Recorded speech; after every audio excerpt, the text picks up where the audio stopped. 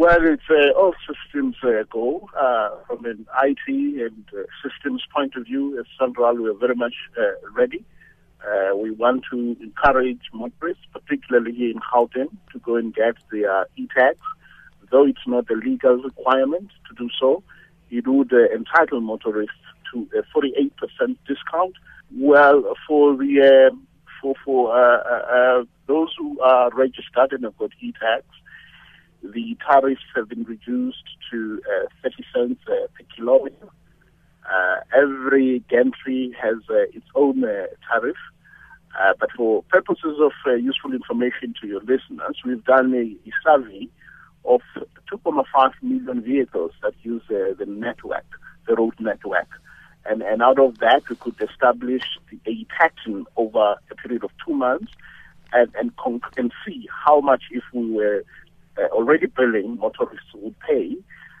We found that 83% of motorists who use the network would pay not more than 100 rand per month. That is, of course, if they've registered an account and they've got an e-tag. And 0.59% would reach the maximum cap of 450 rands.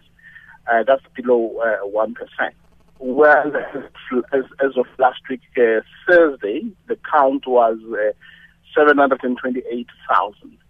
And we have seen an increase in the number of people who have visited our stores over the weekend.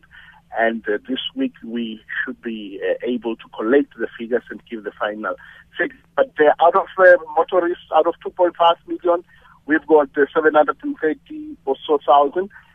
That gives us a third of what, of the number of motorists. Given the opposition we're faced, we think we've done relatively well. And we believe that the South African motorists are law-abiding citizens, and they will still go out there to obtain their e-tags, and if they don't come the bill for usage of the network, they will pay.